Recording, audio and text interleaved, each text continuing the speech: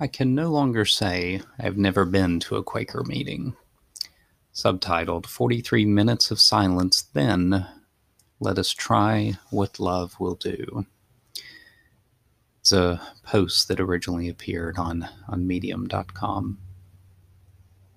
43 minutes of silence. Yes, that's right. The group of us, 8 of us all together, sat in a circle in folding chairs in a lower room at the Unitarian Universalist Church for what we were told would be 45 minutes of silence, as this local group of the Society of Friends gathered for worship. From what I had read, a Quaker or Society of Friends unprogrammed meeting was typically a few minutes of quiet gathering and greeting.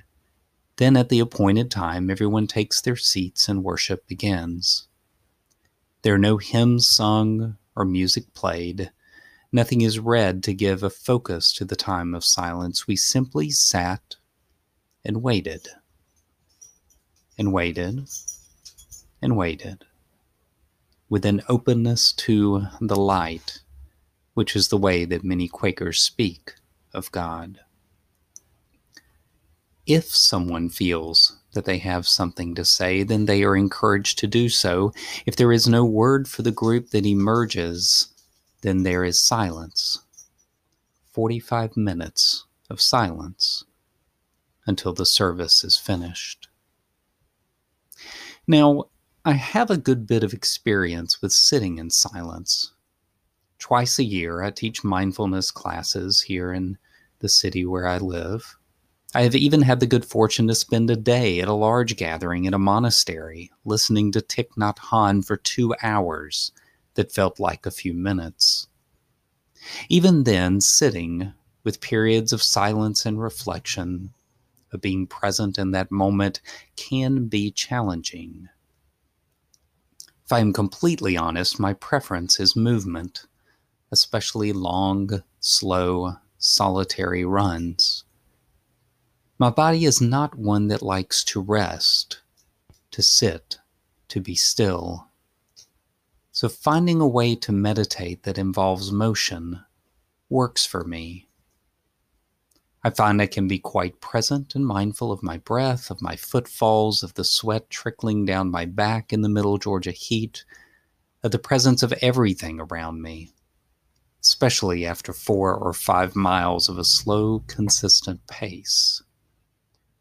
So admittedly, there's a part of me that struggled a bit with the idea of 45 minutes of silence, of sitting in the presence of 7 other people. But there I was in the circle as we began. As is usual for me, I settled on my breath, on simply noting that this was where I was supposed to be in that moment, that there was nothing else that I was supposed to be doing. There was nowhere else that I was supposed to be. In reality, all I could do was be in that chair, in this lower room, sitting, breathing, waiting, and being open to whatever might come. In this way, there is a letting go of intentions for the time. You gently release what you feel is supposed to be happening. I found myself moving in and out of a deeper sense of stillness. As I have written before, I do not equate quiet with stillness. There was a sort of quiet in the room, but there was also the way that people shifted and moved, that bodies make sounds. The stillness that I felt was internal, yet there was an external stillness of these others in the circle. As many others have noted about meditation, there is a different quality to practicing in a group. There is a sense of being held by the stillness itself, and also being held by the others in that stillness.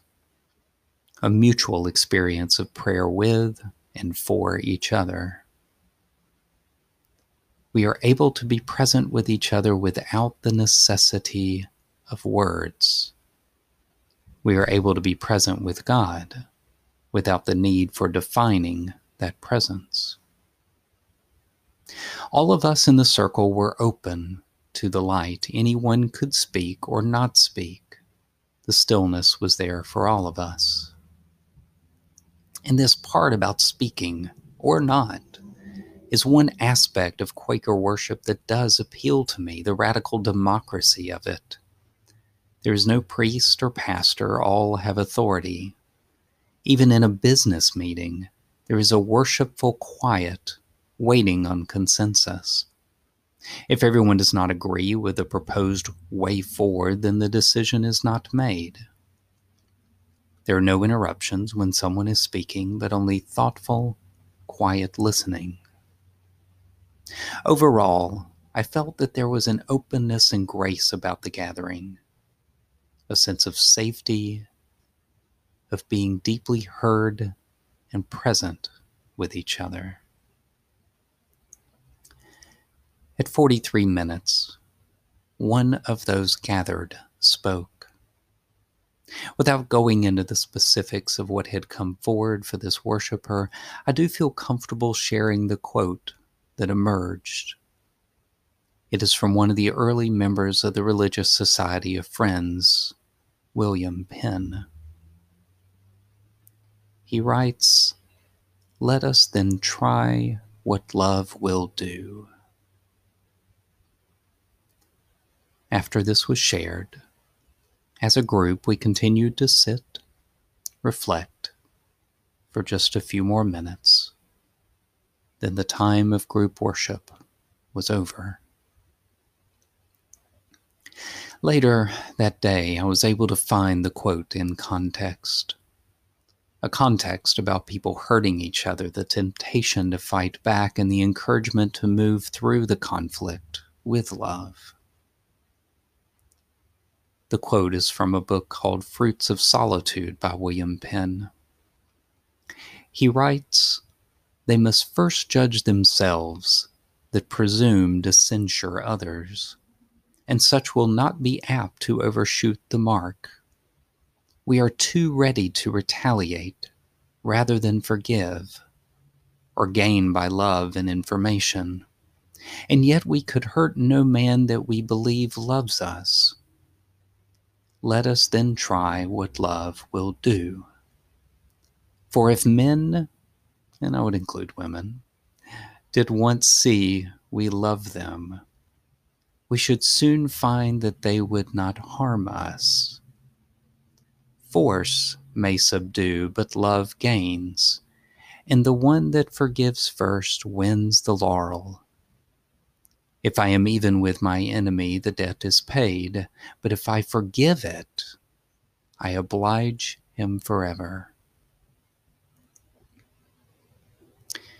Subsequent to this meeting, I have found a resonance with this short phrase, "Let us try what love will do." It reminds me of Jesus' admonition to love our enemies, to bless those who persecute us, to not return evil for the evil done to us. And I know from my study and work as a clinician that stopping and breathing, tamping down on that freeze, fight, flight response allows for a more loving, creative, ultimately fruitful approach to those around us, especially those who are most difficult.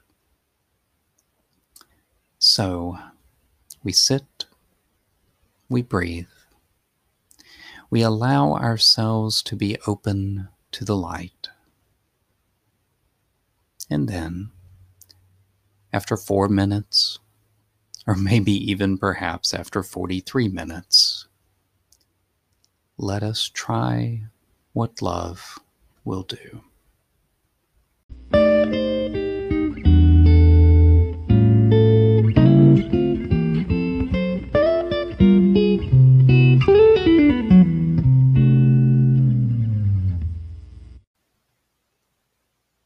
As a note of explanation, I am a clinical social worker, and I work in a fairly rural area with few clinicians.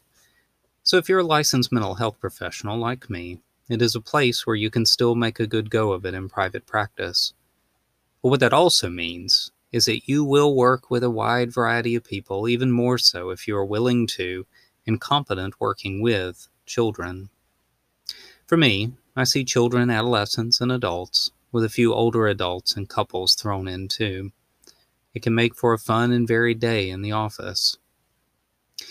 If you're listening to this recording and it's helpful, I'm glad, but please know that listening to something like this, while it may be educational and helpful, is no substitute for seeing a clinician.